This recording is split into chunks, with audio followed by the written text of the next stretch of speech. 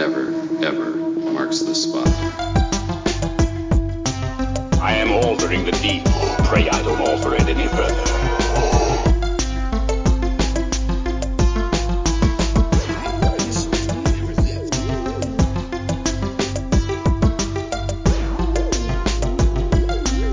What's your favorite scary movie?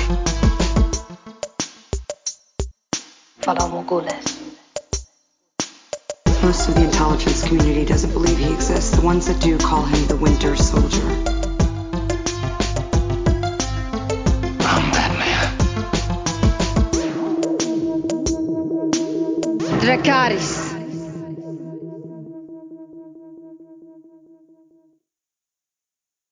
Hello, everyone, and welcome to this week's episode of the Top 5 Report, the podcast that will do anything to appease our robot overlords that we may survive the singularity when it comes. My name is Drew. I'll be your host. My name is Drew. I'll be your host for the evening. Along with me, as always, is my brother Peter. Here, what's up? What's up, man?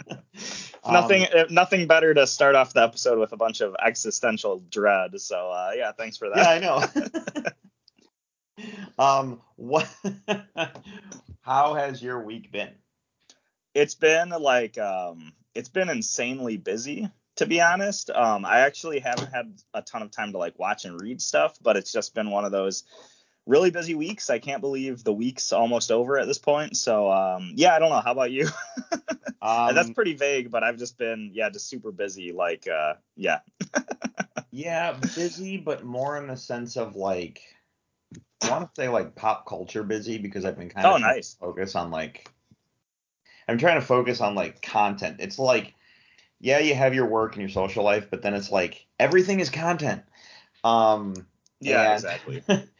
And I had to go to the dentist today for just standard cleaning, not actual work, but standard cleaning. And my dentist, I really enjoy going to my dentist.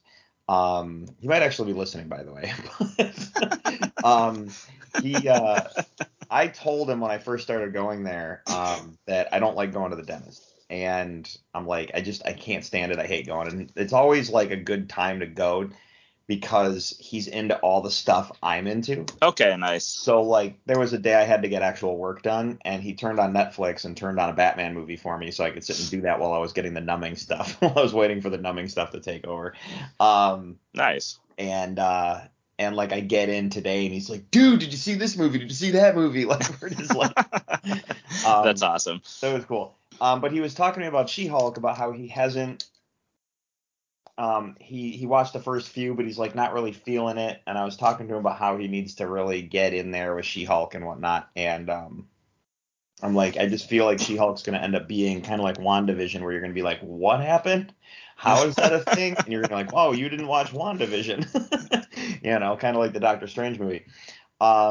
And then he was telling me he had the same issue with Boba Fett, but he's really excited for Mandalorian. And I'm how far do you get? Because Boba Fett kind of turns into a Mando 2.5, if you will.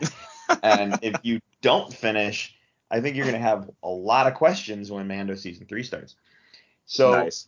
It was kind of cool in the conversation we were talking, and it just reminded me that we need to remind everybody, whether you like or dislike what's coming, if you're trying to keep up with this stuff, you got to keep reminding yourself above the bigger picture, always the bigger picture, because I think that's going to help get through. I really wasn't sure what to make of Moon Knight when it first started, but I knew it's important and it's the next chapter, and I ended up really liking it in the end. She-Hulk has its ups and downs for sure, but I think ultimately it's going to be really important going forward.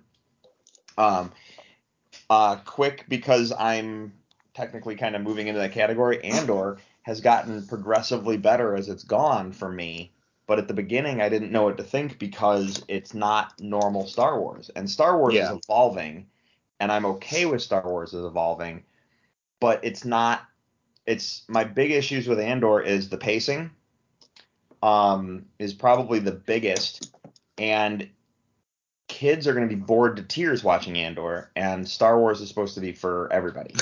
So it's Star Wars without George, and this is a perfect example of Star Wars without George. So that's my real big issue with Andor, but I think what they're doing is awesome.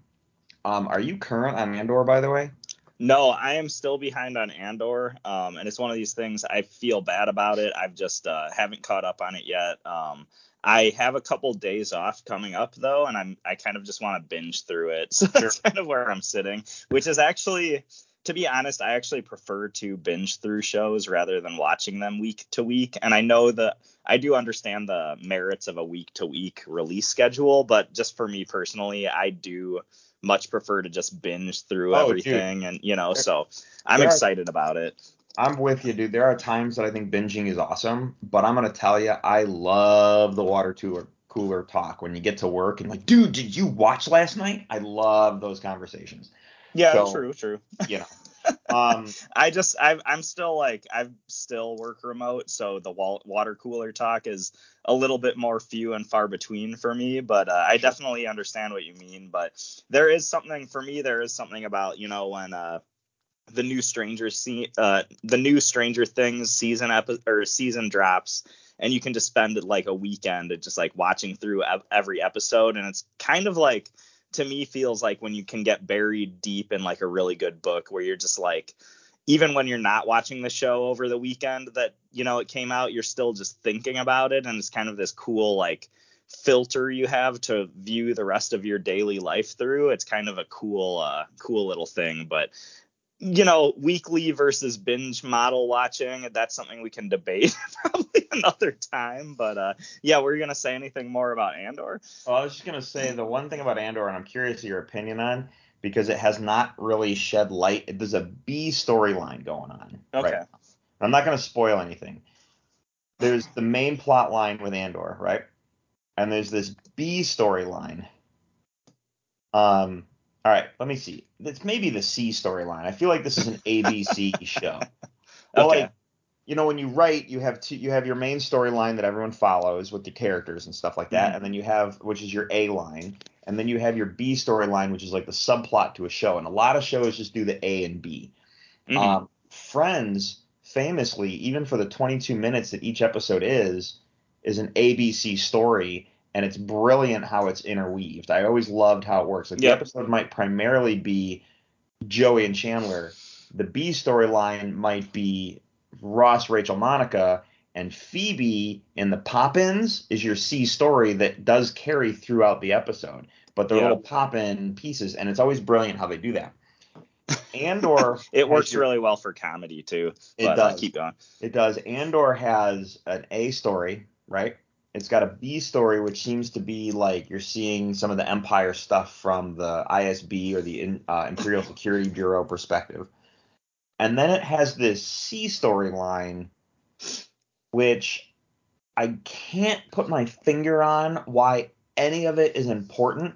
And I feel like it's going to come to fruition, but right now that C storyline feels like the most unhappy version of Office Space, and I just don't understand how this is relevant at all. So otherwise you just feel bad for this character, and it's like, why is this important to the story? But hey, I'm trusting that they got a plan, and that's where we're headed. We got 5 more episodes left of Andor, so let's see where it goes. So now I have to catch up because the phrase "the most unhappy version of Office Space" is not something that I expected to hear out of a Star Wars TV show. And it's one of those things, and I don't know if it might be awesome, but for me, I get a little bit worried that it goes back into the thing we were talking about like a little while back, where you have all these TV shows that focus a little bit or all these just sci-fi and fantasy and comic book properties that focus a little bit too much on like that sort of like coffee shop office life sort of thing, when you're like, no, but I want to see like space battles and dragons and stuff like that, and then you still are watching characters in a coffee shop. So it makes me a little bit worried that it's like that sort of thing. But I don't know, it sounds interesting. You're making me want to catch up, if nothing else. We'll get caught up. I'm curious. Like I said, I just don't know what to think about it yet. We'll see. Before I go any farther, did you watch House of Dragon? Yes, I'm all caught up on House of Dragon. Did you watch anything else? I caught up on that, and then also just speaking of sort of B and C subplots that didn't seem like they were going to add up to anything. I did watch the She-Hulk finale, Yeah. which I think was littered. So first of all, I loved how it was littered with all these details that you didn't think were going anywhere. And then it did come to like this big giant climax. But then, of course, the fourth wall break happens, and they kind of just threw that big climax in the gutter, which was both hilarious but kind of disappointing because we all really wanted to see that fight scene. But at the same time, as soon as the Hulk showed up at that scene, I was like, before She-Hulk said anything about it, I was just like, yeah, this doesn't really make sense. But I did love the fourth wall break. The whole this is a spoiler, but the whole going back to the menu screen of Disney Plus, that threw me for a loop.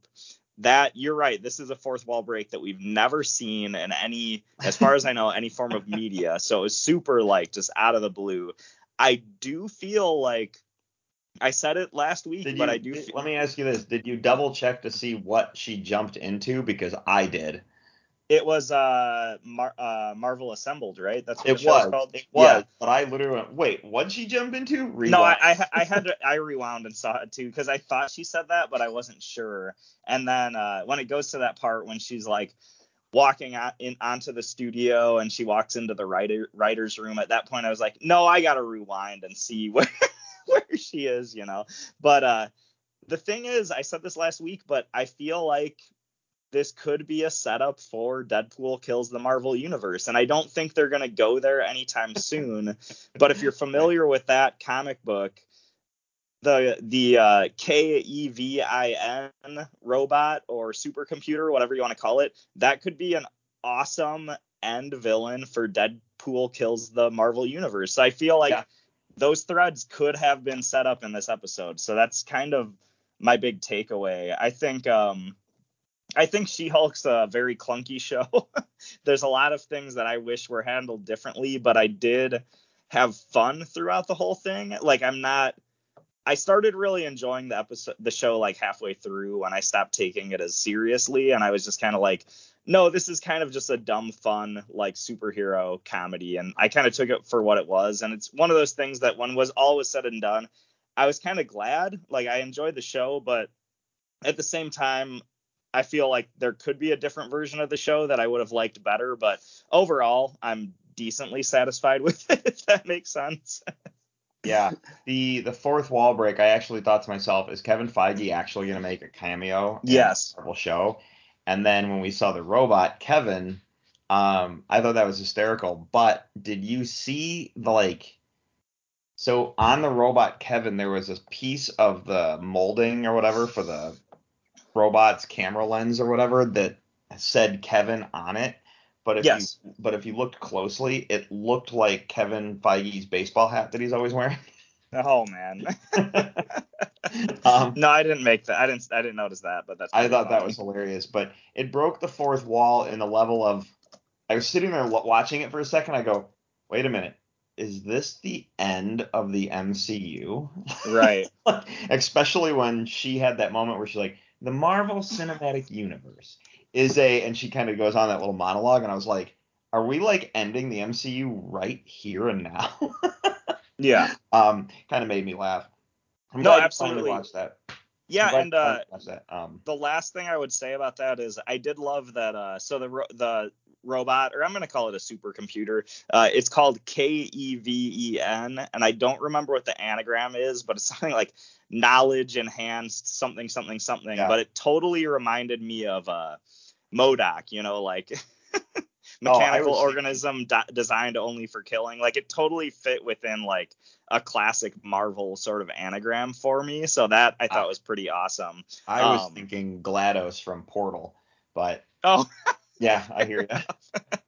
Fair enough. But yeah, I think I was going to say something else, but I can't remember. Oh no, what I was thinking is all the people who didn't finish She-Hulk, I feel like they just don't even know about that Kevin computer at the end of the show. And that's like a really interesting detail when you go to see the next Marvel movie in theaters and you hear people in the audience talking about like Kevin, like there's probably a lot of people who are going to be lost with that. So that's kind of funny as well. But just wait till Scar shows up on the big screen. Oh yeah. And the world goes, wait, Hulk has a kid? Where'd this come from? What's happening? And my brain, when he's like, I'm going to introduce you guys to my son Scar, all I could think was, are we going Planet Hulk right now? Right. Is Yeah, that absolutely. happening? So I think it is going to eventually, but I was kind of stoked to see Scar, but I am kind of in line with the rest of the internet where I'm going, why did you give him that haircut? Like, I don't even understand why that haircut was given. And like, it might harken back to some Scar design, but the Scar character design I'm used to just has like long hair, so I was a little bit that's a really weird sort of like undercut man bun sort of haircut to give him, and it's kind of really confusing to me, but it is what it is. So well, that being said, House of the Dragon was ridiculously amazing. Such an intense episode. I will say that we had a great dragon moment. As we move on with the show, I really don't like Kristen Cole. He irritates me more and more every show. I liked him at the beginning, but he just irritates me more and more. Aemon is awesome. I love that guy. He's such a cool, like, as a Targaryen, as a character, I really, really like him. Ever since he got his eye cut out, and it's like, wow, he's such a cool character now. I want to see his dragon again, though. That's bumming me out. But looks like we're going to get tons of dragon stuff this week coming, because it is the season finale. Yeah, I don't know. Do you have any? I don't have too much to say about House of the Dragon because it was such a solid episode. The show's been solid from the beginning. We have the season finale coming. I can't wait. So. Yeah, well, that's kind of the thing I was going to say is, like, it was really solid. Like you said, it was really intense. In a weird way, I feel like it was a little bit of not a ton happened. Like, I felt like it was one of those episodes where they were just building up the plot, and they're building it up for a big bang in the season finale. But with that being said, it was such a solid episode that, like, yeah, it was a lot of tension building, a lot of plot building, a lot of dialogue, but it still was awesome. And I just think that it just goes to show how great the show is, you know what I mean? And I don't want to sell the show short by saying not a lot happened, but that was kind of my thoughts about this is, like, I don't know if I have a lot of specifics to say. It's just really, really solid. But I think your comments on Aemond is definitely really cool. And like, you're right. Sir Kristen Cole, like he did start off as a character I really liked, and he just gets more annoying every episode. So he's got a really punchable face too. So I well, it didn't seem that way at first, but it's definitely I saw this like TikTok video about how different characters are aging in Game of Thrones, and they talked about how he doesn't seem to age at all. Like, over I don't know how many years it's been, he still looks exactly the same, and I thought that was pretty funny. But definitely good stuff. Yeah. However, did you watch the Lord of the Rings season finale? No, that's another one that I'm behind on, and I really want to watch, but it's just so this is the show that's really daunting for me, because I know it's going to take a big time chunk for me to actually get caught up on. But if you want to spoil anything, go for it. I'm totally cool with that. So what I'll spoil is that this is what I will spoil. So if you're not caught up on Lord of the Rings, I'm going to spoil this. You learn who Sauron is. Cool. I think we all kind of saw that coming going into the show. Like, as the show progressed, okay, we're going to get Sauron and all that stuff. You find out that a certain character, that is Gandalf. Okay, or at least we're pretty sure it's Gandalf by the end of the episode. There's some stuff like that. And then on top of that, the episode by itself was kind of boring. Which irritated me for a season finale. I was like, I really feel none of what I watched in my opinion, important the way I was expecting it to feel. And by the way, my review here is not comparing it to Game of Thrones at all because that's unfair. And I've been thinking about this. The only thing I should be comparing this show to is the Peter Jackson films because of the lore and all that stuff. And I found myself I found the show very, in my opinion, lackluster and not nearly as exciting as I was hoping it was going to be. I'm probably going to be in for season 2 as we go. I think they set the stage for a lot of cool stuff for what's going to come, but I felt it was it was too much of a slow burn. I didn't really care enough about the characters. I don't feel like they made me care enough about the characters. Right. Production value wise, like for being $1 billion show, there was a lot of, in my opinion, mistakes. And Right. what bummed me out is that over the weekend, there was a Lord of the Rings was on TV, and I was just doing stuff around the house, and I flipped it on just for a minute, just for background noise. And I stopped and looked at the screen, and I'm like, this physically looks better than everything I've seen on the show. Yeah. It was weird to me. I was like, hold on, this movie's like almost 20 years old, and it physically looks better than almost anything that the Amazon show has. And one has as like a quadruple size budget for it. And it just kind of blew my mind a little bit. So yeah, there's some cool things and they set the stage, but overall I found myself kind of bored during that season finale. So I feel like Amazon has had their TV shows and movies, but I feel like this is the first thing they've done with this big of a scope. And probably this is the first thing they've done with this big of a loyal, dedicated fan base. And I feel like, or at least I hope that they've learned a lot from this experience, because I feel like we talked about this earlier, but the marketing for the show did feel really off, where it's almost like they were marketing based on the budget as opposed to the merits of the actual show itself. I think the first like 3 or 4 episodes that I actually did watch, I did at some moments felt a little bit like they were really married to like every episode has to be 1 hour, where I feel like in the streaming world, like certain shows will have like especially with Disney Star Wars, I feel like certain episodes will have like a half an hour runtime, and then the next episode will be like an hour plus. Like Disney Star Wars is a great example of like each chapter is just going to be the length it needs to be, where like with Lord of the Rings, Rings of Power, I felt like some of the episodes didn't necessarily have to be a full hour, but they were just like married to that time length and stuff. And I feel like maybe a lot of the shortcomings of the show will be like remedied later on, because again, like this is like a huge undertaking that they went through. And I think that it's like, from what I've seen, there was some awesome moments. I think most people who watch the whole thing would say there were some great moments, but there's also definitely some shortcomings. So the real interesting thing is going to be like, where do they go from here? You know what I mean? And yeah. Right. Yeah, I hear you. Well, I got 2 quick reviews, and then let's talk about the news, shall we? Sounds good. I watched, unless you got something else. Nope. I'm done. I was like Game of Thrones and She-Hulk. So sure. I watched DC Super Pets. Oh, nice. It's a cartoon. It's fun. There's a lot of fun stuff to it that'll make you laugh. It's not all animals. The entire Justice League is present and represented. So that was kind of fun to watch through. So everybody's in there. It's not everybody has a pet, but it's like each pet represents a different. Like You have Crypto, obviously, for Superman. You have Ace for Batman. But like there's a squirrel that is clearly like the Flash representation. He's not like the Flash's pet, but he's clearly the Flash representation. You know what I mean? So, yeah. Oh no, the squirrel's the wreck. The squirrel was Green Lantern. The turtle was the Flash representation. That's funny. And it was funny because later the turtle, the shell of the turtle looked like Jay Garrett's Flash helmet from Classic Flash. So there's some really cool. Is that an original character for the movie? Because that sounds extremely clever.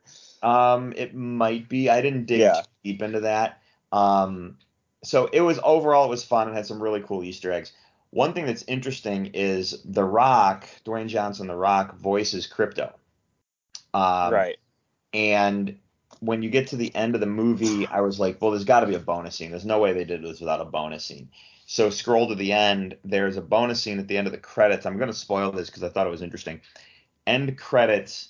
There's a lightning bolt that hits, and it's Black Adam, but it's the dog. It's the dog version of Black Adam talking to Crypto. So it's Crypto, voiced by The Rock, talking to Black Adam dog, voiced by The Rock. And Superman, standing off to the side, sees that Crypto has met a new dog, and he's trying to like decide like, should I go over there and intervene? And then Black Adam, voiced by The Rock, appears. Nice. So it was a really kind of funny bonus scene. And they all kind of shared dialogue words and stuff like that, and then it kind of ends. But I was like, that was funny. So. Well, I do love how everybody's calling for The Rock to be like the new face and like almost creative force behind DC, the DCEU. Since he's in a movie that hasn't come out yet, I know it's coming out super soon, but it's just funny that everybody's like really rallying behind The Rock right now without even having seen Black Adam yet. Right. But this is a movie, the League of Super Pets. I've put this on for my son on HBO, and I watched about 10 minutes of it, and then it was kind of one of those things I had to do other things. I really want to finish this movie, though. From what I saw, I thought it looked great. My biggest takeaway was I really loved from the very first scene how it's kind of like they do a really cool homage to the original like Richard Donner Superman film with the whole like Krypton sequence and how they send off, they send Kal-El off to Earth, but they send him with Crypto in the little rocket. But a lot of those classic Richard Donner Krypton design elements are there. And so I thought that was really cool to see. Kind of something I love about DC is when they reuse and really pay homage to their previous movies and stuff like that. I love that sort of thing. So that was awesome. And then I also watched a movie called The Luckiest Girl Alive on Netflix. I watched part of this as well. Ultimately, the movie is very, very well written and executed and filmed with some really, really clever filming techniques in this movie. I will say that it is an incredibly hard watch. I don't know how far you got, but there are some stuff that gets really uncomfortable and hard to sit through. I gotcha. Like it gets like, so it's about a girl who she's a journalist, and she's being kind of headhunted, I guess you could say, by a guy trying to make a film documentary about a school shooting because she's a former student of that school. And she's been trying to avoid it. Like, I don't want to do the documentary, that kind of thing. Well, she's dealing with her inner demons because of the school shooting, you're seeing these flashbacks to what was going on in the school. And you find out that she was involved in a way, but she wasn't there with a gun shooting people, but she was involved in something happened during the shooting. And because of what happened during the shooting is all predicated on the fact that something happened to her at a party. Yeah, there's some things that are very uncomfortable throughout, but I think it was a really good, well-written movie. Mila Kunis was great in it as the lead actress. So if you're looking to watch it, the only warning I'll give you is that there's some stuff that's uncomfortable to sit through. So. Yeah, definitely some heavy subject matter. And this is a movie that like I watched about half of, and then there's like some stuff I had to do around the house and whatnot, so I kind of like went in and out of the room and caught different parts. So Sure. I didn't give this the best proper watch, which is why I didn't mention it before, but I kind of agree where like I did enjoy what I saw, a lot of it, and it just kind of seemed like a really solid sort of I don't know if it'd be considered a thriller or just a drama, but it did seem kind of like a pretty solid movie in that vein where I don't know, it had the fun like mystery of like what exactly happened within her past and like what is she hiding from her current fiance and her current life and stuff like that. So I thought it was pretty solid overall from everything I saw. So yeah. All right.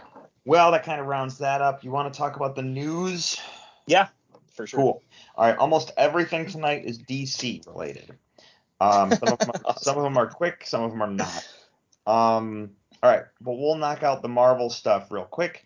Last week we talked about how Harrison Ford was rumored to be replacing William Hurt as Thunderbolt Ross, and that seems odd to me because we've dealt with Thunderbolt Ross for as long as we have, and I think they just want a body in there for the sake of and they got to get Red Hulk in there somehow, right?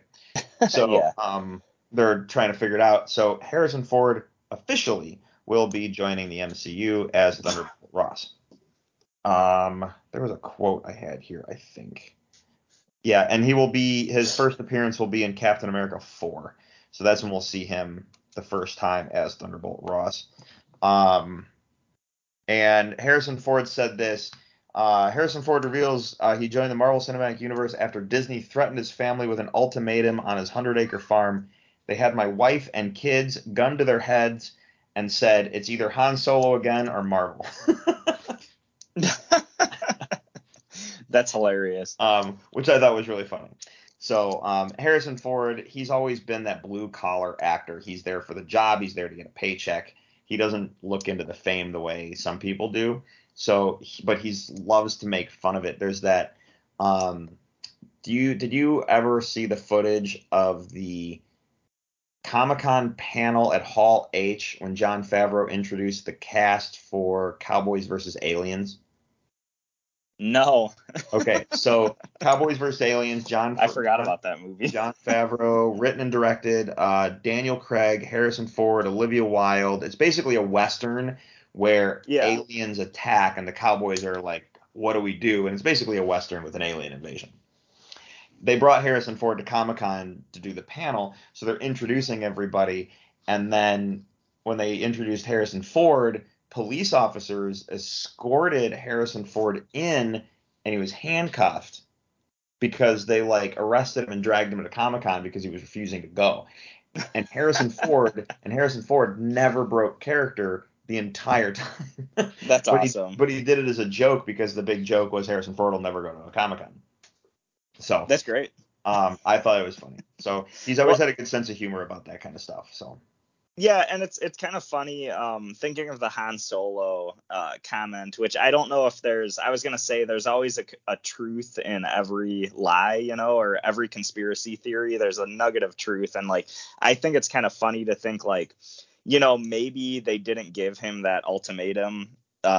MCU or Han Solo, but maybe they did. But knowing about Harrison Ford's things I've heard that he said in the past about how he always felt like Han Solo should pass away in the Star Wars movies, he should meet a tragic end, it makes me realize of course he would choose to go into the MCU. And Harrison Ford as Thunderbolt Ross, I think that sounds awesome. Again, William Hurt passed away, so I don't know if it's going to be perceived as a tasteful choice or not, but Harrison Ford as that role sounds amazing. Related to Red Hulk, one thing I really enjoyed about the Red Hulk comics when they were coming out is Marvel Comics really played up this sort of who or what is the Red Hulk, and we all know it's Thunderbolt Ross at this point, but I do kind of feel like the MCU did have a unique opportunity where they could have still played up that mystery. They could still have us guessing, and it could be one of those things Thunderbolt Ross is out of the picture, so who really is the Red Hulk? And the Red Hulk character just shows up, and then we have to figure out what the heck's going on. That could have been a really exciting choice, but either way, I'm on board. It all sounds great. So yeah. Well, here's a piece of casting that I think is absolutely brilliant, and I kind of can't wait to see this come out.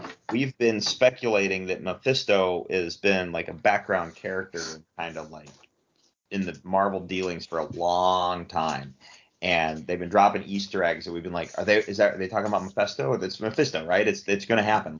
That's what they're talking about. That's where we've all been. And officially, Sacha Baron Cohen has reportedly been cast as Mephisto. That's hilarious. I know. It seems too perfect. And they said he'll be cast as Mephisto for Ironheart. Okay. Which I thought was interesting, that it'll be the Ironheart will be where the appearance will be. So Nice. All right, DC news. There's some big stuff here. First and foremost, we have Black Adam coming out. Now, did you by any chance watch The Rock's interview on Jimmy Fallon? No. Okay. The Rock goes on Jimmy Fallon to promote Black Adam like he would do because he's making the, talk show rounds. And one of the things that he said when Fallon asked him about the movie, he said, "We are making a DC movie. I've been a DC fan my whole life. I really wanted to play this character." He started talking about his love of Black Adam, and he's like, "I always loved Superman. He was always my favorite. And then I found out who Black Adam was, and then I started to really love the character." And he's like, Yeah. And he said, "It was 15 years ago today that I got announced as Black Adam, and we've been trying to make this movie ever since." And The Rock was talking about how he has fought incredibly hard to get the studio to realize they need to listen to the fans. Nice. And he goes, "Yeah, Batman, Superman, Wonder Woman, they're all great characters, but there's a layer beyond that where DC has some amazing characters." He's like, "Yeah, you still want your big guys in there, but there's stuff that we haven't seen yet." So he's like, if you watch the trailer, we're dealing with, Atom Smasher and Hawkman and Dr. Fate and like all these other great characters that, we're putting in this movie. And he's like, "I think this is a game changer for the DC movies." And I was like, it was really great hearing that. But what made me really happy was him going, "We have to listen to the fans because the fans are upset. The fans have been screaming and we got to listen to them." And I loved hearing The Rock say that. That being said, Walter Hamada has officially left Warner Brothers and has walked off the lot.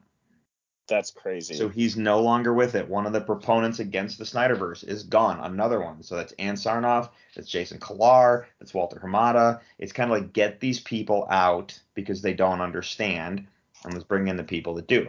The problem with this is he left, and we have no chairperson right now.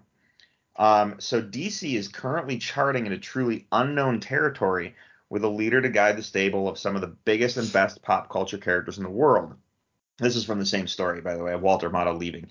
DC is seeing a secret but dramatic land grab amongst some of the biggest players in Hollywood, including James Gunn and Dwayne Johnson, because James Gunn has like multiple DC projects in the work right now. Dwayne Johnson has been rallying cries for Black Adam versus Superman movie, while Gunn has one or two new DC projects he'd like to take on. Matt Reeves is also developing films on the Batman villains, and Warner Brothers has expressed an interest and intense desire for a new Superman movie starring Henry Cavill. Yep. And a script for Wonder Woman 3 is expected imminently, and a script for the sequel of The Flash is already being written. Like, that's a lot with no one at the helm, where they want the Kevin Feige, and they've been quiet because they basically skipped out on Comic-Con. You know what I mean? Like, they didn't, but they kind of did, in the sense of, we have nothing to bring to the table because we don't know what's going on. That being said, a new Superman film with Henry Cavill is in very early stages, locked in place, greenlit, ready to go. Yeah. Awesome. This comes from the Hollywood Reporter, and I found this posted several other places. I have to believe this is true, but how many times have we heard, "We got to get Henry Cavill back"? How many times have we heard this? It's probably going to be Man of Steel 2, and I'm optimistic in the sense that I'm pretty sure this is going to happen. Okay? So, amazing. I can't wait. This is great. Great news, right? Absolutely, yeah. The Flash script has reportedly already been written, and it already specifically is focusing on Ezra Miller's Flash. He's still the Flash. Like, we haven't seen the Flash movie yet, and because if he's not in jail or anything by the time he's not in jail, the script reportedly follows him. So yeah, okay, so we got a Flash 2 script in the works. Great. Then this I found interesting in terms of all this like new stuff, and Dwayne Johnson saying stuff like, "There's all these great characters." Apparently, the Constantine series, the Zatanna movie, and the Madam X movie were all canceled. All right. Now, the Constantine series being canceled, we just found out that Keanu Reeves is going to be Constantine again. Yeah, I know that's why I'm kind of confused about. Well, so if they're gonna make a movie, canceling the series kind of makes sense.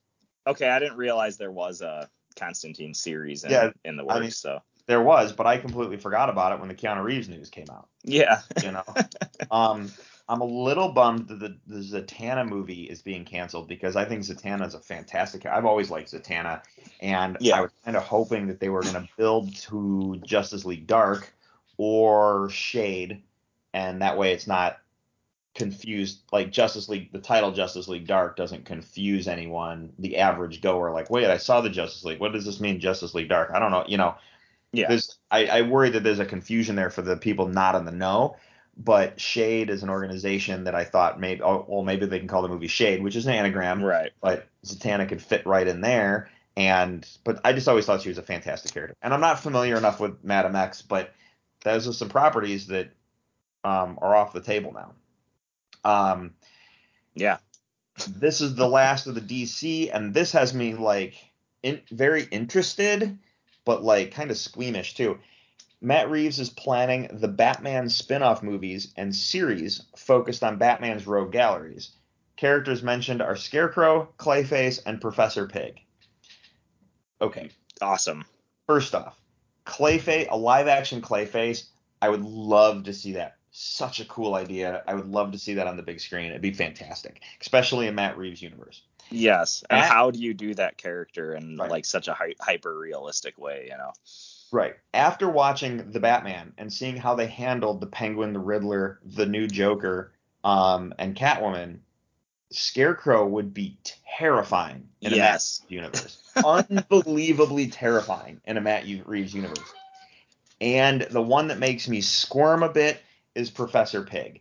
This is a deep cut, but if you know your Batman lore, this guy is a psycho beyond psycho. This guy is a bloody, brutal monster of a psycho serial killer, and to see Matt Reeves tackle that's insane. I could see like Joel Schumacher's version of Professor Pig would probably still be really disturbing. So imagining the Matt Reeves version definitely sounds like it's going to be nightmare fuel. So anyway, there's a lot of good news there. I'm a little bummed about the Zatanna news, but there's a lot of good I'm hearing, and I can't wait to see what the future holds for us. So, that's it on the DC news. I really want to watch The Batman again. I've only watched it the one time in the theater, and I haven't watched it since it's got home viewings. Yeah. I got to You dropped like a ton of knowledge right there, and I think the DCEU is like definitely going through some growing pains. You know, we had like you mentioned, like Zatanna, Madam X, like the Constantine series being canceled, which we knew there was going to be some shakeups coming, but I feel like most of this news is really, really good. I'm, of course, especially stoked for this Man of Steel 2. Like it might not be titled Man of Steel 2, but new Superman movie starring Henry Cavill announcement. Like, that is amazing. My only gripe is like Man of Steel came out in 2013, so I've essentially been looking forward to the sequel for going on 10 years now. It's just like, finally you're getting to this, you know, but definitely all really good news. The other thing is like the amount of creative, I guess, control. I feel like that's the wrong word, but the amount that James Gunn and Dwayne Johnson are kind of repping the DC EU right now, I feel like that's actually really good news, because both of those people, you know, Dwayne Johnson as an actor and James Gunn as like a writer, director, etc. I feel like both of those individuals have such a solid track record right now. Like, I feel like I wouldn't want anybody else representing the DC cinematic universe. Like, these are two guys that every time they release a movie, like, they just print money with it. And I'm just kind of like, you know, LFG, let's go. this all sounds awesome. So, well, let's talk about the biggest story that needs to be discussed. The Twister sequel is going to start filming in spring of 2023. Well, there it is. There it is, right there. It's going to be called Twisters, and it has been fast tracked for an early 2023 filming start. I mean, the first movie could have been called Twisters. The first movie could have been called Twisters. Yeah. But yeah, I don't know. I mean, I wouldn't be surprised if I watch it, but yeah. And they want Super Helen random. Hunt. They want Helen Hunt to come back. So Okay, fair enough. yeah, fair enough. That is it for the news. You want to talk about tonight's list? Yeah, Unless let's you got something else you want to drop on the news plate? Yeah, I got nothing. Okay. All right, so that's it for the news. So let's talk about tonight's list and roll the thing.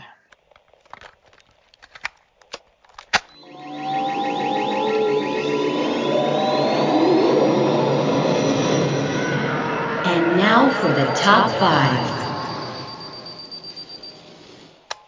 Okay, Peter. Okay, this week was my list. All right, so we live in a world of feminist movements and women empowerment and like a lot of weird stuff in the news and everything, right? There was a time in storytelling where, and a lot of this is predicated on Westerns and old school fantasy stuff, with the damsel in distress, the rescuing the princess, the quest to the old school Western where imagine those old cartoons where the villain ties up the girl and puts her on the train track. You know what I mean? The princess in the tower like Rapunzel and the guy's gonna come and rescue her and whatnot. There was a time in storytelling when that was a thing. Yeah.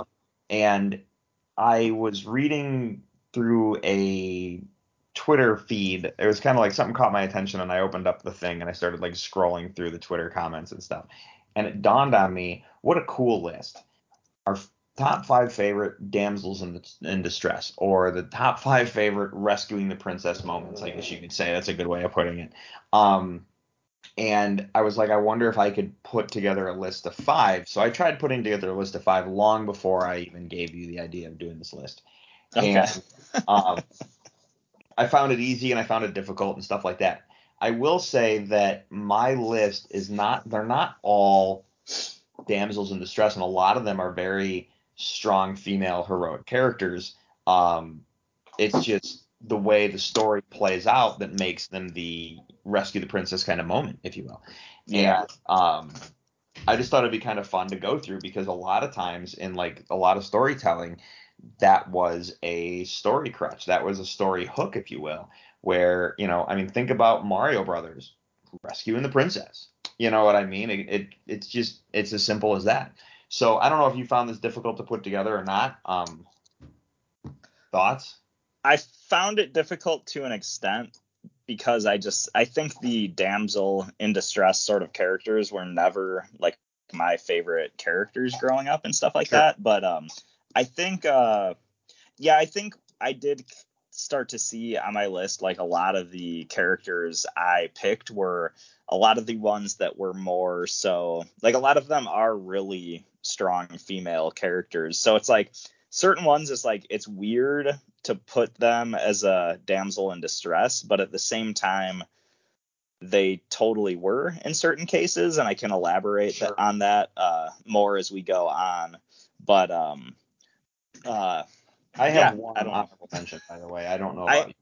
I actually don't have any this week just because I found it a little bit difficult. But the other thing I was gonna say is rescue the princess moments. I felt like for my list that actually feels a little bit weird because a lot of the characters I picked are like these sort of long-standing characters who have been around for a long time. And it's not necessarily like a specific moment like I had in mind. It's just more like this character has been a damsel in distress so many times and they're one of my favorites sort of thing. But I only have 5 picks for this week. So. Where I actually thought we would have matched a bunch. We still might. We might match. I'm just saying I thought we'd match a bunch, but I'm feeling like we might have completely different lists.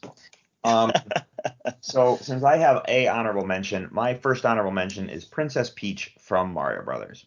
Nice. This chick bothered the crap out of me because she was never in the right castle. Yeah. And how many times did you get to the like castle and you defeat the bad guy and you're like, yes, and then she's like, I'm sorry, I'm in another castle. Somehow she's telling you, so she's just basically leading you on this wild goose chase the whole time. She bugged me because she was never where I needed her to be. So that's the only reason I put her as honorable mention. But this can be a good segue because my first this is really pick is, this is on my honorable mention, literally as a joke. Talk about how she was never in the castle when I want her to be in. Well, it's a good segue because that's actually my first actual pick is Princess Peach. That's funny. And I feel like within Mario lore, I feel like Princess Peach probably has a lot more to her character than being that original damsel in distress. But this is a character who, throughout my childhood, like going to friends' houses and playing like the Mario Brothers games and stuff, Princess Peach was always a presence there. And it was always like, you're trying to beat the game because you got to rescue the princess. Why do you have to rescue the princess? I don't know. That's just what you do. And every time you think you're about to rescue her, oh no, she's in another castle. And it was just such a Princess Peach. I feel like, and I don't want to say anything bad, but I feel like she is like a pretty simple character, but she's really left her place on the world of pop culture. Like she's left such a strong, mark on the world of small culture or pop culture that like we definitely had to mention her. So I don't have too much else to say. Just like this had to make my list for well, it makes damsel in distress. now it makes me wonder: is there going to be a moment in the Mario Brothers movie where she's not going to be in the castle? Yeah, there should be. We shall see. All right, so my first pick of the night is Princess Leia. You'd think that she might be higher on my list, or like I would have saved her for a little bit longer, but I never ever felt that Princess Leia was a damsel in distress. I never got that vibe because she's such a strong, heroic character. You got to remember, her first line of the film is not help me, Obi-Wan, you're my only hope. Her first line of the movie is Darth Vader. You would be so bold. The Senate will not sit still for this, blah, blah, blah. She's mouthing off to Vader. She's the only character in the movie that mouths off to Vader, and it's right off the bat. The only other character that tries to mouth off to Vader is Mahdi, and he gets choked. So she's got some spunk to her, and she's a very famous, iconic, classic, strong female heroine. But the reason she makes this list is because she is a classic, swashbuckling, fast-paced adventure, rescue the princess. The Luke Skywalker. I'm Luke Skywalker. I'm here to rescue you. You know what I mean? That old school mythological rescue the princess moment. Luke Skywalker taking up the sword and going to get the girl. And then that's why you even have that, chasm, the swing across the chasm. That was the big stunt in the movie. We got to make this work. That's why she makes this list specifically, but she's never a damsel in distress, in my opinion. She is straight. This is a rescue the princess. She's in this cell block. We gotta go get her. We gotta storm the castle and go get the princess back. Absolutely. Anyway. So we matched on this pick, and this one we did. So I actually was gonna save Princess Leia for the very end, but she this is, like I said before, like it's really weird because I always thought of her as this really strong female character, and so it is weird to put her in this category, but she definitely was that sort of, you go back to A New Hope, like she is that rescue, like we got to rescue the princess, sort of damsel in distress, like that sort of role she definitely played. But not only is she like mouthing off to Vader, like Luke and Han show up to rescue her and she's like mouthing off to them, like, aren't you a little too short to be a stormtrooper? Like, this is a character with so much sass, and like I love that aspect of her personality. And then going into the whole like Return of the Jedi, when she's, she has the whole like slave Leia outfit and she is captive of Jabba the Hutt, and kind of again is sort of in that sort of damsel in distress situation, but she's also the one who ends up killing Jabba the Hutt, and she like really just shows her like presence as like this really strong character. So I've I think I enjoyed both of those sort of damsel in distress moments a lot from this character, but again, this one felt really weird, and most of my list is kind of that way where it's like, I guess this is my favorite damsel in distress, but this is also a really strong character that I never really viewed that way. You know what I mean? Right. Yeah. Well, let's talk about the Ewok thing for a minute, because she had her Ewok moment where like she was in the Ewok village. You got to remember though, Ewoks eat people. Yep. So when she comes out in that like dress that the Ewoks give her, the only thing I can think is the only place they would have gotten that dress is if they ate someone and they had it laying around for her. Just saying, Ewoks are scary people.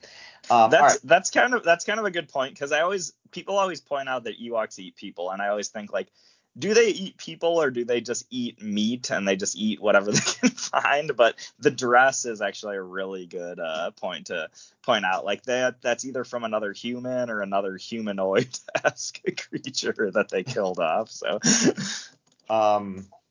So my next one is Princess Aurora, or Sleeping Beauty, from the movie Sleeping Beauty.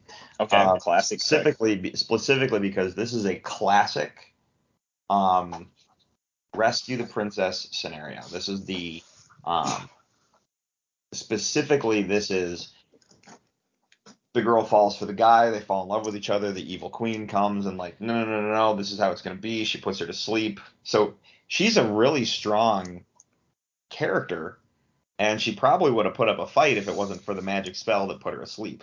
So she was kind of stuck in the whim of a madman, if you will, and the prince had to come rescue her. Yeah.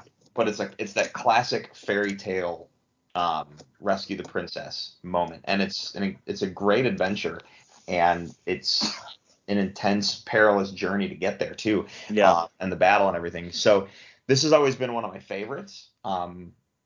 So this is one that I thought of pretty early on when I came up with the idea for this list. So yeah, I think this is a classic pick. It didn't make my list, but definitely a good call. And I think when it goes to like classic fairy tale depictions, like I'm admittedly not super familiar with the original Sleeping Beauty fairy tale. So for me, it always goes back to the old Disney film, but it's such a classic. Like you have the evil queen and the captive princess, and the prince has to go save her, and he has to fight a dragon, to get into the castle. And it's so like classic, quintessential sort of fairy tale imagery, and related to the imagery, like especially the dragon, like the way that the dragon was stylized in the old Disney animated movie looks really cool. And it's a really kind of just a cool, iconic, stand the test of time sort of style to animate a dragon for a movie that I'm going to guess is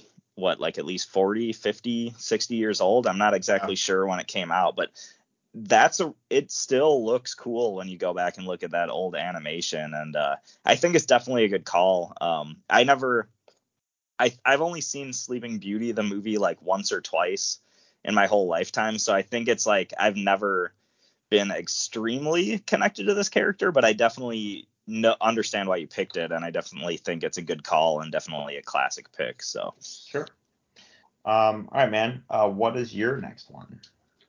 Yeah, so my next one, I went with Mary Jane Watson from Spider-Man, and this is one of those characters that she's been around so long in so many different stories. She's not always a damsel in distress, but she definitely is in a lot of the stories, and she's definitely a character who I think is she is a very strong female character, but she's like, I don't know, definitely one of my favorite Spider-Man characters, and definitely fills that sort of damsel in distress motif at certain moments. This is one where like I feel like if I was gonna pick a favorite Mary Jane Watson damsel in distress moment, I would probably go to the end of the first Sam Raimi Spider-Man movie, when you have that classic like Spider-Man's fighting Green Goblin on the bridge, and he has to choose between saving the sort of like chairlift full of civilians or saving Mary Jane. And that Spider-Man's going to figure out a way to save them both, but you're still watching in suspense.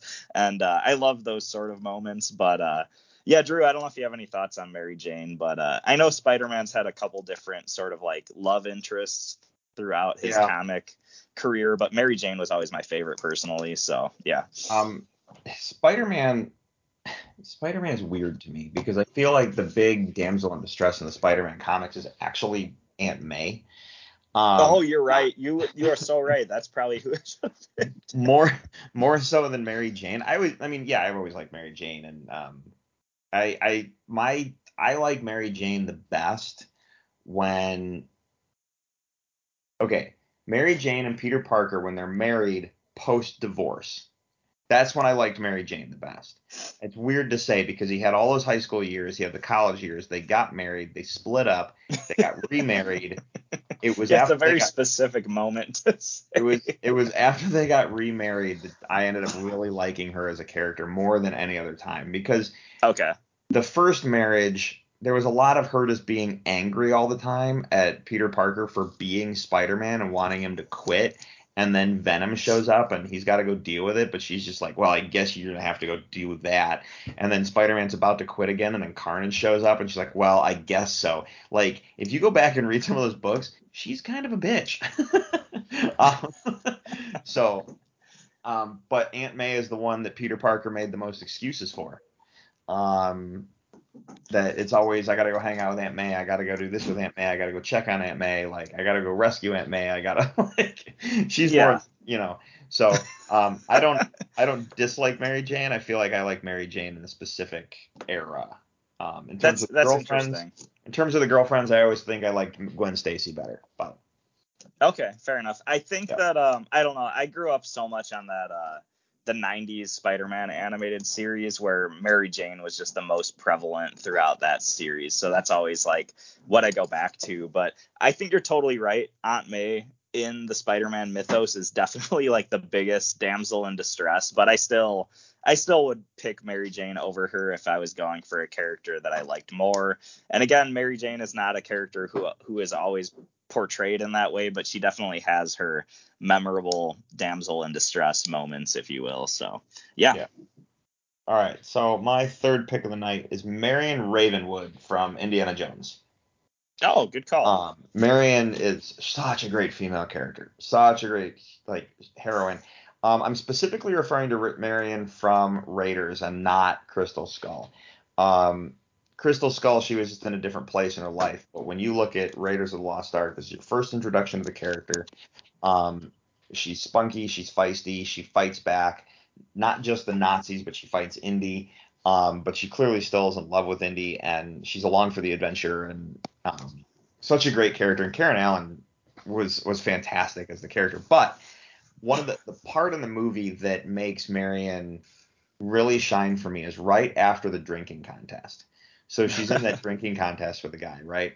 Yeah. And eventually the bar gets cleared out and Indy comes in and starts talking to her. But if you listen to the dialogue that Indy has with Marion, they were so smart writing that scene. I think more so than any other scene, but if you watch them play that scene out, there's clearly a relationship that Indy and Marion had when they were kids or a long, long time ago. And you're picking up on the back end of the relationship. And it's the dialogue so well put together. It's one of my favorite parts in the scene is listening to those two like kind of talk that out. And like, he's like, hey, I'm looking for your father, blah, blah, blah. And she's like, well, that was years ago. I was just a kid, but and listening to them talk is like, wow, wait, I want to see that movie. Can you go back a little bit and tell me that story? It's such a cool moment, but I've always liked her as that character. And she's the character that's along on the adventure. It's not just a rescue the princess thing. Like, there's some things where like, get the girl out of danger, but she's along on the adventure and she's there for the ride. So yeah, Marion Ravenwood, that was what I had there. So yeah, this is another one where definitely good call, but this is another one where I didn't even think of her for my list because I just never thought of her as a damsel in distress. Like I always just thought she was like, she's that strong female character. She's along for the adventure sort of thing. But I think you're right. There's probably a ton of moments where she fills that role, but I just never saw her that way. Was the goal for her. Like you got to remember, like Spielberg wanted to make James Bond, but he was never going to get to because of the rules and how they select the directors for James Bond. And George Lucas said, well, I have a character that's like James Bond and I think a little better. And he told him about Indiana Jones. Yeah. And if you look at it, the Indiana Jones Raiders of the Lost Ark is very structured like a Bond film. Yeah. And if you go and look at the Bond movies, the Bond girls, they all have they're strong characters, but they all have that rescue the princess vibe, if you will. And I think that was the ultimate goal of Marion. It just became what it was. Yeah. Well, it kind of goes to show that like Spielberg couldn't do his Bond sequel, and because of that, we ended up getting Indiana Jones, and we got this amazing new franchise that has been celebrated and loved for years. And I kind of feel like, I know all these current studio execs are listening to us, but seriously, make some new crap.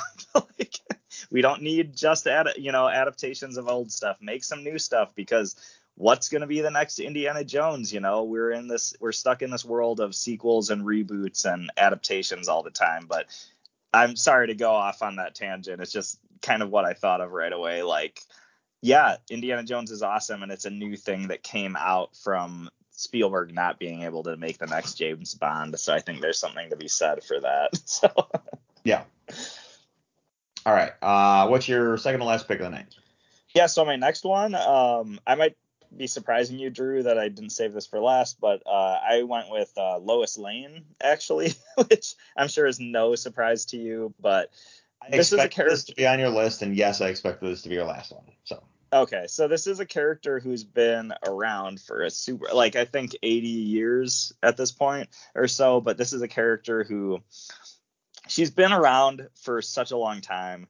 She has played more or less the damsel in distress at plenty of moments. Like, I feel like Lois Lane, as far as like American literature and pop culture, I feel like she is one of the quintessential examples of a damsel in distress. Like Lex Luthor kidnaps Lois, Superman has to save her. Lois is in trouble. The dam bursts. Superman has to save her before she gets engulfed by the water. I feel like there's hundreds, or not even hundreds, thousands of examples of this character being a damsel in distress.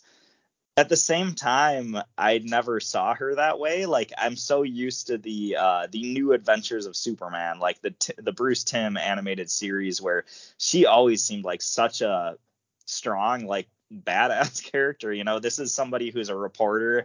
This is somebody who can hold their own on the streets. This is somebody who, like Princess Leia, like, she might get kidnapped, but she's still gonna have that sass. She's still gonna give her captor a hard time. And so it's one of those things, like, I think I was always more attracted to the strong side of Lois Lane. Like, I don't know if I have any favorite damsel in distress moments, just because I never really thought of her that way, but she totally fits that mold, especially when you dig into like a lot of the older stories. But honestly, at the top of my head, like, the biggest, like, maybe damsel in distress moment that I can think from her that I like really enjoy is probably the in Batman v Superman, where she is sort of more or less kidnapped by Lex Luthor, and he kind of does it just to bring Superman in before he fights Batman and all that. But yeah, I don't know if you have any thoughts on Lois Lane. I'm sure you do, well, Drew. But you said it.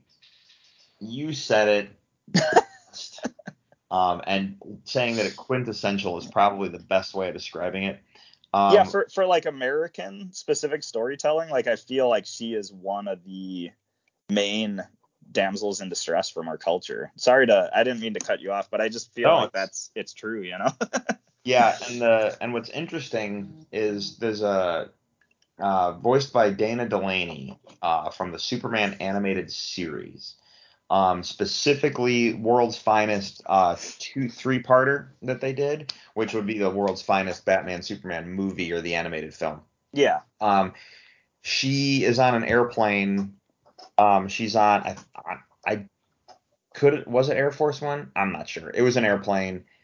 They're there for she's with the press on the plane, and terrorists try and take over the plane. And she has this really smug, do you have any idea who I am? Like, he's going to come for me. Like, he's going to come for me. I don't know why. Like, and she's just mouthing off because she knows Superman's right there. That always made me laugh, because once her character eventually gets to that point where it's just like, you're so stupid. You know he's coming for me. Like, So, Yeah. yeah. Okay, moving on. My second to last pick of the night is Princess Buttercup from The Princess Bride. Nice. This I actually expected us to match on, but I don't know if I did. We totally did. Okay. All right. I didn't necessarily mean that to be my last pick, but yeah, we totally did, and I feel like this is another like just stereotypical but really good example of your classic damsel in distress. You know what I mean? Yeah, I hear you. And this is probably the first one I wrote down when I created a list. This is one where, like, and we've talked about this movie a lot. But yeah, this is one where I got sucked into the adventure. Yeah. Of the Rescue the Princess. This whole movie is about rescuing the princess. That's the whole movie's about. And I got sucked into the love story. You get sucked into the adventure, and it's all about just getting the girl back. And she tries to help, and she's there. It's not like she's just waiting to be rescued, but like she's fighting on her own. But still, this whole movie is about one thing specifically. But I got sucked into the journey. I got sucked into the idea of the adventure, and then you throw in all the swashbuckling and all that stuff. It's just fantastic. I don't know if you want to add anything to it, but there you go. So.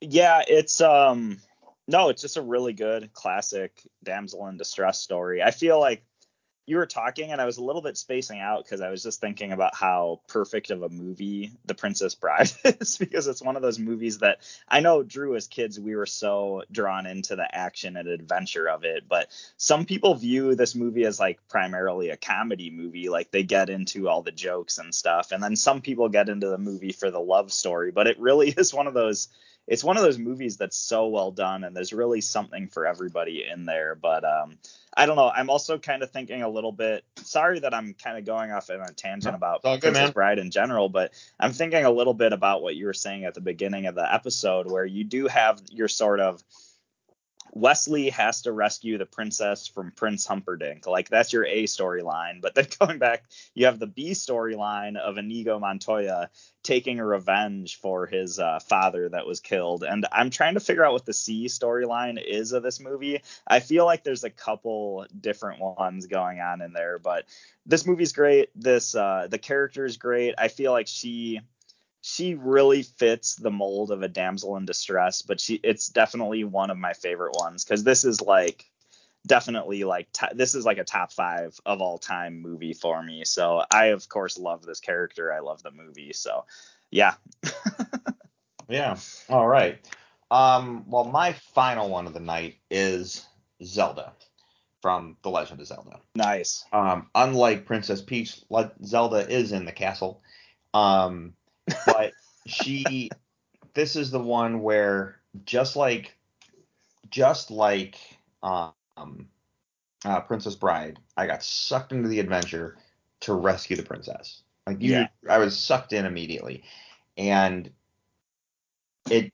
but I wasn't just watching the adventure. I was playing the adventure. I was the character trying to rescue the princess, and like the idea of that storytelling. And it was the first time I had ever played a game of that caliber, because Mario, you're rescuing the princess, but I felt like the story was much larger and cohesive with Legend of Zelda. And I just got really sucked in is the only really other way to word it. Zelda, if you dig into the lore, if you look into the expansions, if you look into the other games and stuff, she is a warrior in her own right. And it's just the chaotic, super mage that uses magic abilities and everything that like captured her and took her away. And you're just like, well, I'm getting the princess back. Like, she's our leader. I got to get her back. So basically the soldier that goes after her. And if you dig into that, and if you go back even to the 80s cartoon, because they had the Super Mario Super Show, and every Friday on the Super Mario Super Show was Legend of Zelda. And that was my favorite day of the week for that show, because it was a Legend of Zelda episode. Yeah. And she wasn't just the princess damsel in distress. She was fighting there alongside him and going along the adventure. I loved it. Zelda holds a special place in my heart, specifically because of those games. That's why she holds number 1 for me on this one. But yeah, there it is. Yeah, I definitely know, just related to her holding her own as a warrior. I know there's the game, I think it's called Hyrule Warriors, which is like Nintendo's version of Dynasty Warriors essentially, but I know Princess Zelda herself is like a really strong character to play in that game, but this is one that should have made my list, and it made my short list, but for me it really came down to, like, I've played a couple of Zelda games, but I just don't know the character the same way that I know the rest of the characters I picked. And related to the sort of like Princess Peach versus Zelda dynamic, like which one do you choose for your list, I went with Princess Peach just because, like, almost solely because of hours spent playing Nintendo with my friends as a kid, and so many hours trying to rescue Princess Peach that, like I said, I've played a couple Zelda games, but Mario definitely trumps it. And just how much, like, if you were around in the early 90s, you know what I'm talking about. Like, every time you met up with a group of friends, it was all Mario, all trying to rescue Princess Peach. And I think that sort of time has just been imprinted on me. So that's why I had to go with Princess Peach. But definitely a good call. And I feel like Zelda is definitely one of the most relevant damsels in distress from the last couple decades at least. Like, she's probably one of the first characters most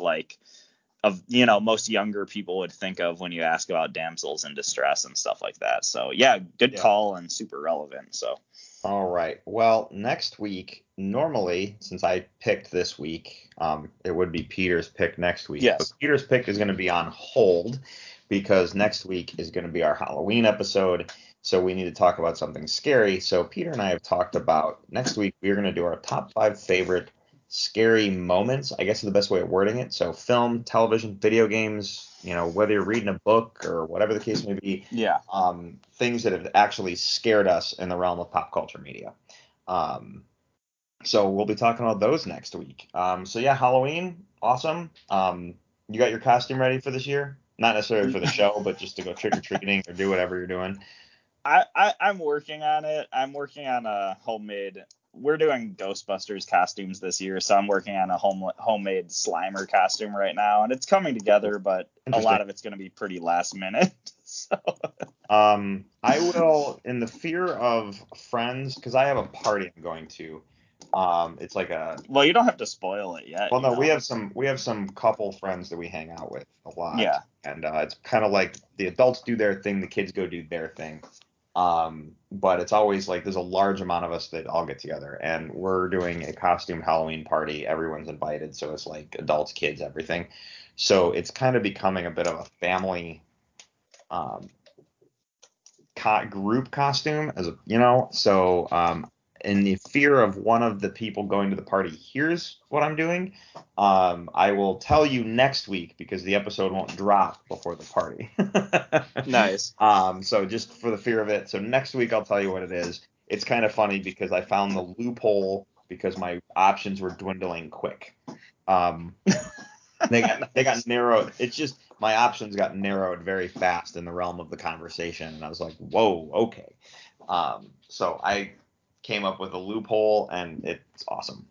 Nice. But yeah, all right. Well, I will, not to keep you in suspense, but we'll save that for next week. Yeah. Anyway, so for that week, next week is Halloween, but until then, do us all a favor, check out our website, top5report.com. There you'll find links to all of our social media, Twitter and Facebook, along with our email, top5report@gmail.com. You can find us on Google Play, iHeartRadio, Stitcher, Apple Podcasts, Amazon, and Audible. You can subscribe to us in those places. If you do, you will not miss a single episode. You can also leave us a review. We love those 5 stars because it makes us get better and it makes the words we say feel important. You can follow me personally on Twitter and Instagram at Drew3927. Peter, what about you? Yeah, you can follow me on Twitter at NinjaPierre, and that's where I'll be letting you know that the tweet you were looking for is in another castle. So there you go. Fantastic. Let's throw this one in the can, Pete. So for the Top 5 report, I'm Drew. I'm Peter. And thanks for listening, everybody. Have a good night. Bye.